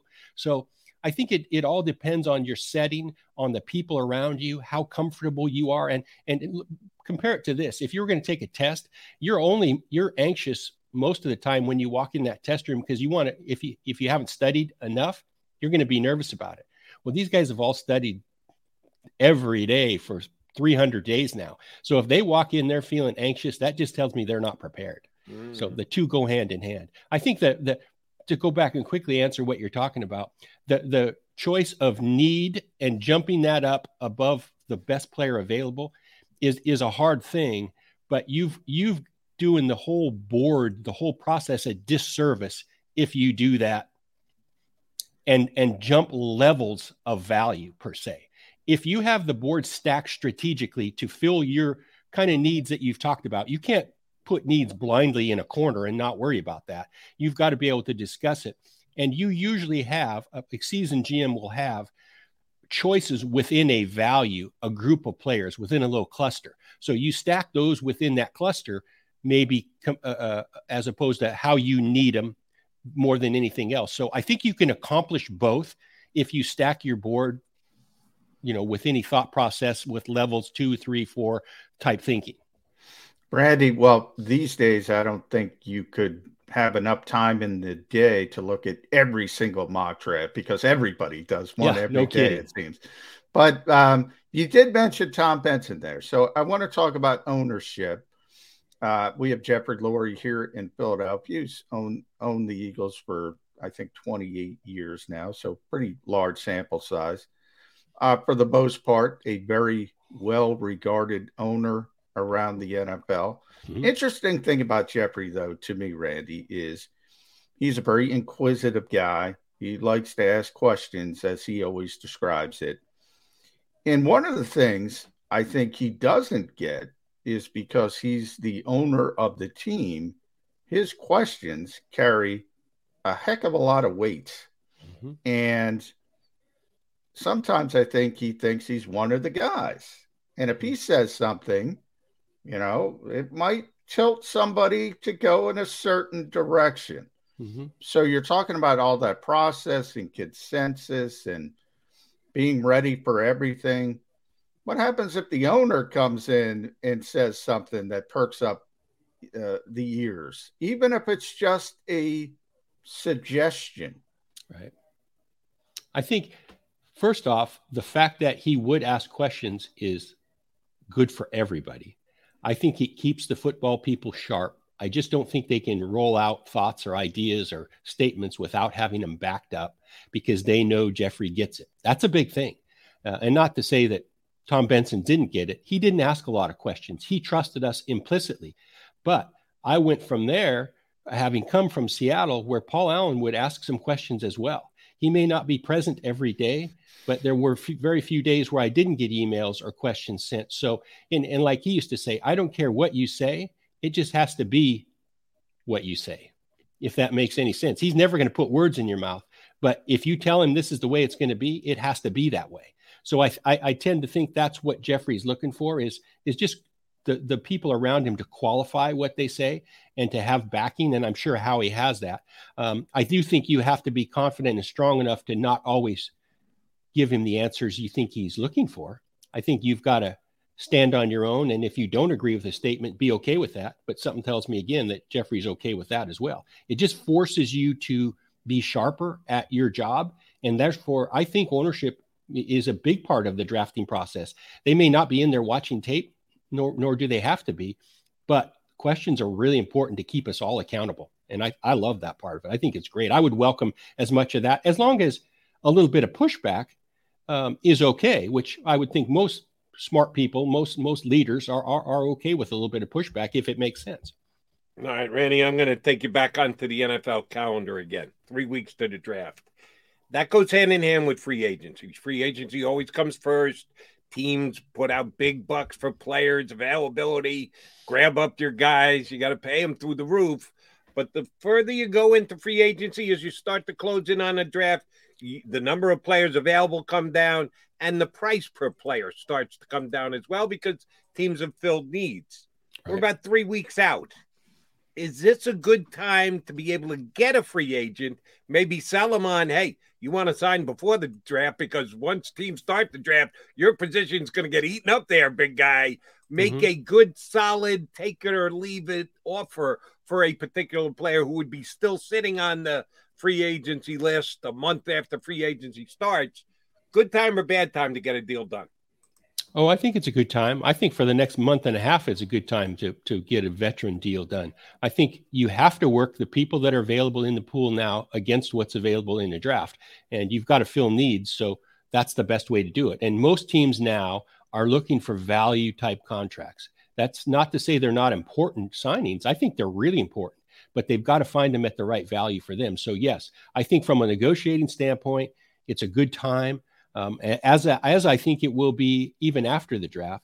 But right now you have that lure, like you say, Jody, of, hey, I might draft somebody if you don't take this deal.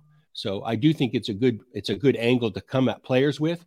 But here's the bottom line is you don't want to pressure them to the point where they don't think if they think they're just a need fill or a pawn in a big scheme, sometimes that factors in negotiating as well. So you've got to be respectful of them and their process, but at the same time, try to make it work for you as well to fill a particular need. I always used that theory of signing a few veteran guys, like you said, at, I won't say minimum salary, but close to it. Because if you could get them signed beforehand, it sure gives you more options come draft time. You don't have to do anything in the draft to fill a specific need. So it was almost like insurance for us in the draft. Mm-hmm. Hey, if we can get a couple veterans signed at reasonable prices, we can do anything in the draft, which always lends me back to then we're going to take the highest valued player, which is the goal of at least my goal was for each round, if we could do it. Right. Randy, you mentioned minimum salaries there. I'm going to go to the other end of the spectrum. As a former league executive, are you surprised at all at the explosion in the wide receiver markets? Stephon Diggs being the latest, but obviously Devontae Adams, Tyreek Hill.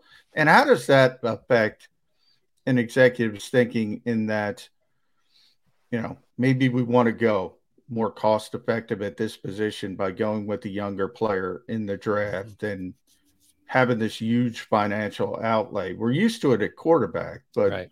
I'm a little surprised at how the wide receiver market exploded simply because that's a position that needs a vehicle to get them the football. I mean, right. So they're dependent on someone else. Does it surprise you at all? Yes, it surprises me a lot, and I'm with you. I think you get to a certain point with a non-quarterback salary negotiating, and there comes a choking point for everybody. And I think we've seen that in Kansas City. We didn't see it in Buffalo because they were able to hang on to it, but we saw it in Green Bay as well, where teams would rather be able to use that 25 or 30 million in cap space to build out the rest of their team. So it's going to be fascinating to watch how this works out, because obviously Miami, the Raiders, they think it's good to have these star receivers and have no problem paying for them. I think where I struggle with the concept of paying those non-quarterbacks that amount of money is, if let's just say you're paying a guy like Tyreek Hill $30 million a year, and don't hold me to those exact numbers. Depends on what version of the contract you see, but the cap number this year is $15 million. What does that tell you that it's going to be at the end of the deal? I'm no math major. I grew up in Idaho, but I think that puts that cap number in the last couple of years at $45 and $50 million. That's crazy. I mean, I don't know how you could have a receiver on your team with a cap number of $45 million.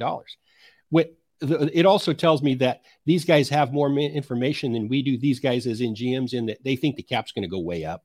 Yeah. So they have to be able to forecast with some reasonable assurance that they can stomach a $40-45 million cap hit for a non-quarterback.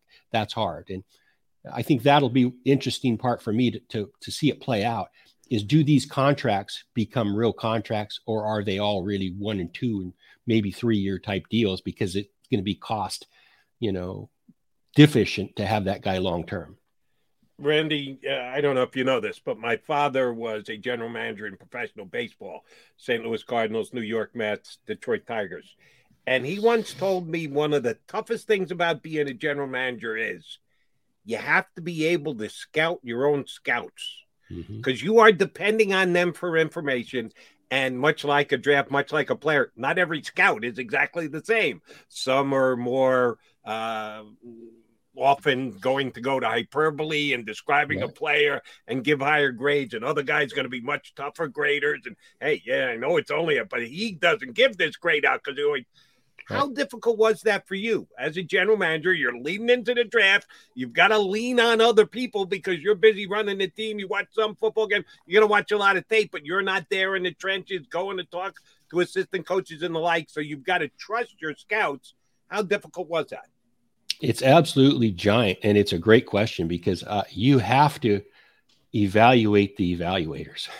I mean, and that includes coaches as well. There are some coaches that I've been around that are great evaluators. There are others that are awful. So I'm going to hear them out, but I'm not going to listen to every word, or their track record isn't as good. Scouts are a little bit the same way. You've got to evaluate the information gatherers. You've got to evaluate the guys who really know what they see on film and then can articulate it in a way.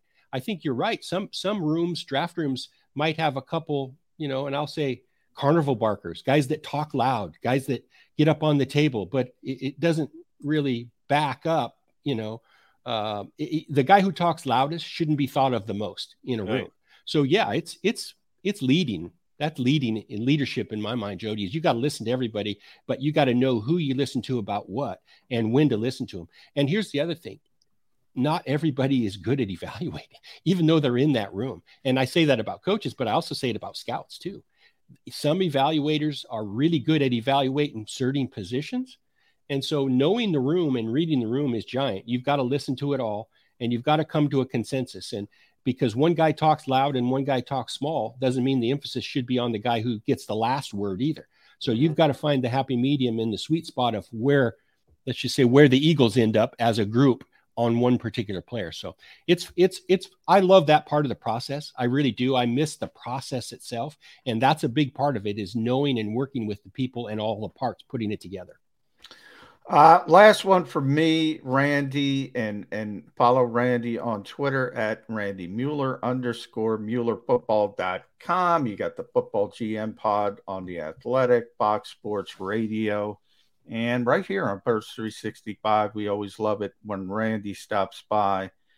You know, I think you were executive of the year in 2000. So we're in 2022, Randy. And the NFL just came out with its off-season schedule for workouts. And teams with new coaches could start basically last week.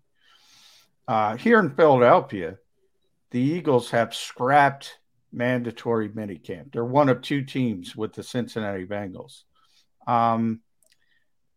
The process that you talk about, and you know, we're not talking just the whole season, the calendar, the way it used to be versus the way it is today.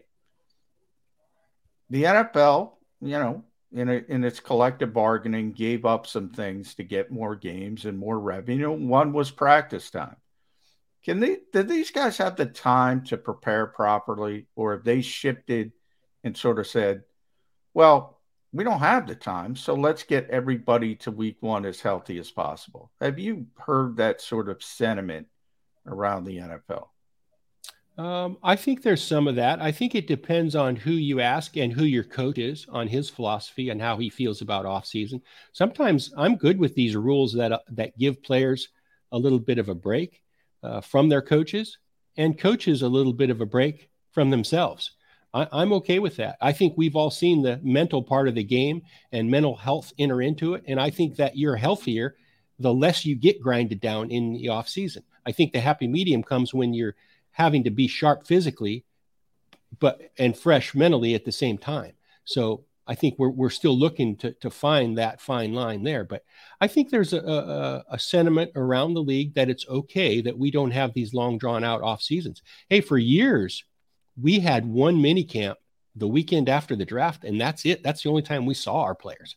And that lasted forever. I mean, that was into the 2000s, really. We didn't have all the off-season stuff that's, you know, thrown at these guys right now. So I'm okay with it. I think you're right, John, in that you need to get players healthy for the first regular season game, especially with 17 weeks now.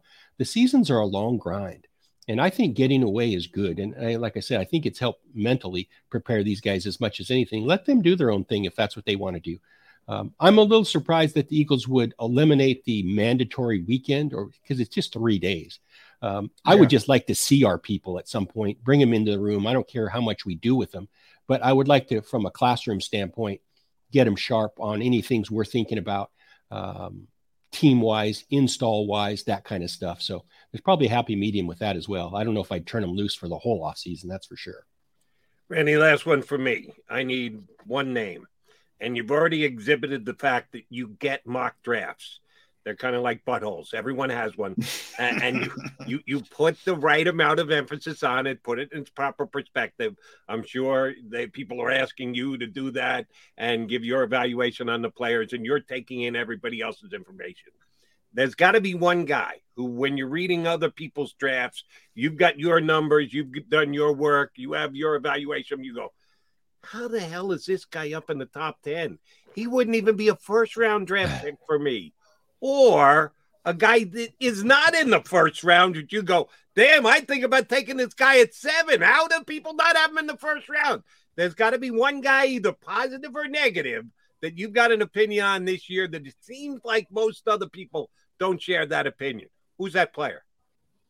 Well, I would say for me this year, and the quarterbacks are where the fascination is, but I get it. The Malik Willises of the world, I really struggle with. I just don't know how you could look at that film, what he put on film, and nothing against him. I'm sure he's a great kid, but I could not see, and I've watched a lot of tape, I couldn't make the connection and connect all the dots of what I saw with him and connect that to being an NFL starting quarterback. I just couldn't. I see the flashes of arm. I see this or that in little small snippets, but I just can't connect those dots. I don't know if that makes sense, Jody. I just can't do it. So that one's a really hard one for me. I mean, I tried to, and I've heard and seen the evaluations. And so I go back and look at more film, and I just end up again, shaking my head saying, I can't take that leap of faith. Sorry. I mean, he may be a great player someday, but I just couldn't do it in this day and age for what we need right now. There's not a lot that he does that an NFL team is going to ask him to do. And so that's why I converse and compare him with a guy like Kenny Pickett, who does everything already that NFL teams are going to ask him to do. So it's a little easier leap of faith for me. Randy, great stuff. We appreciate it. Whenever you do come on, we'll get you on again after the draft where you can go, man, that team just stone it cold, nailed it, or what the hell were the Saints doing on draft day? So we appreciate you jumping on before the draft. We're definitely going to get you on again after the draft. Thanks much for joining us today. Thanks, guys. Thanks, Randy. That is Randy Mueller. You got to check out his website, MuellerFootball.com. All right. MAGA Mac guys coming back. You know what we need to do. Put a bow in the show.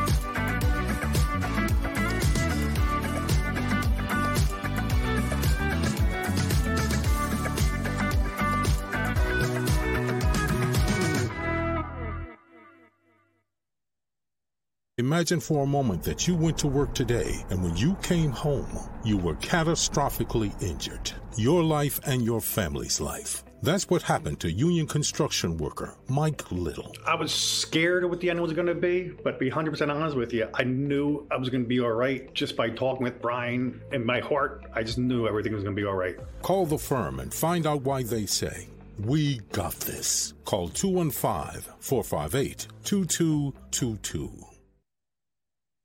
At Stateside Vodka, every new customer gets the world's best rocks glass. Free. What's that? A rocks glass? You're telling me that bottle is cut in half? You could say that. Holy shit. And you're telling me I can get one of these glasses for free? That's right. One free rocks glass per customer with each first-time purchase of Stateside Vodka. So good, it just disappears.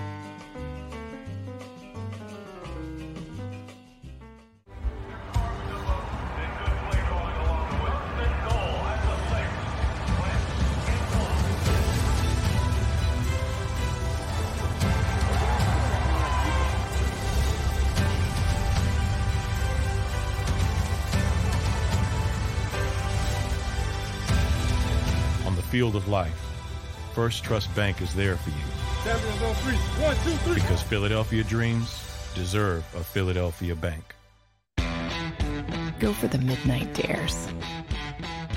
Go for the memories. Go for the view that goes on forever. Go for the bubbles in your bathtub and in your drink. Go to bed whenever you want.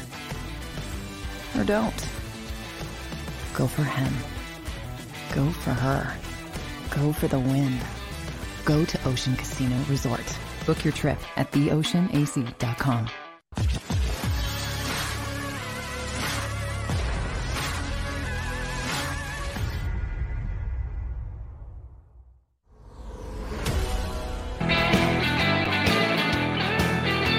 John McMullen and Jody McDonald here with Young Birds 365. All right, JM, running out of time here for today, so we'll get a Thursday get-together tomorrow.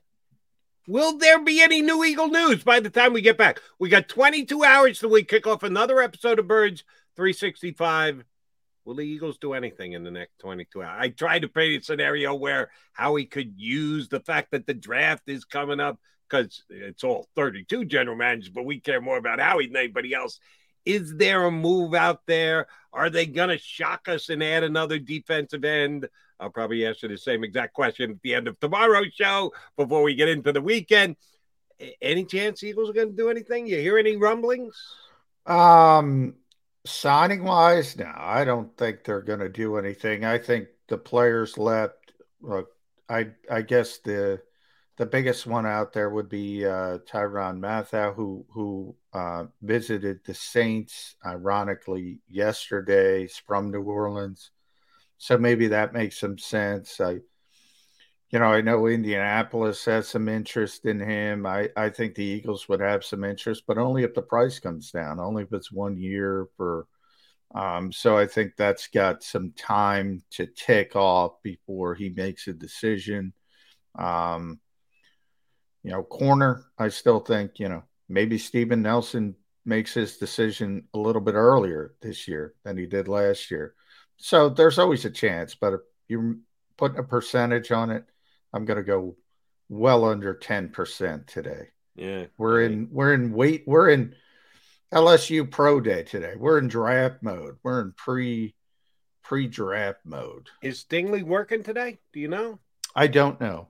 But I know they're having their pro day because all 32 teams are there. So I don't know if he's specifically, because he had the Liz Frank injury, I think it was, with Stingley. I'm not sure. But, LSU, even though wasn't, one of their top tier seasons, there's always a lot of talent there. I got to get my brother-in-law to go over and maybe videotape some stuff for me. I got family that live in Baton Rouge. Baton Rouge, as I like to call it, Red Stick, Louisiana. There you go. And he lives a mile and change away from the stadium. So if he can take an hour off, do me a favor, go tape some LSU guys for me and send it up. We can use it here on Birds 365. Well, we used both Jimmy Kempsey and Randy Mueller today. Little did they know, yes, we use them whenever we can because they give us information that we need here. And you guys need here when you tune in to us. Thank you for doing so today. We will do it again tomorrow. 22 hours from now. You up for it, Johnny Mac? Let's do it, Jody. See you back here in 2 and 3. Without the ones like you who work tirelessly to keep things running, everything would suddenly stop. Hospitals, factories, schools, and power plants, they all depend on you. No matter the weather, emergency, or time of day, you're the ones who get it done. At Grainger, we're here for you with professional-grade industrial supplies. Count on real-time product availability and fast delivery. Call, click Grainger.com, or just stop by. Grainger, for the ones who get it done.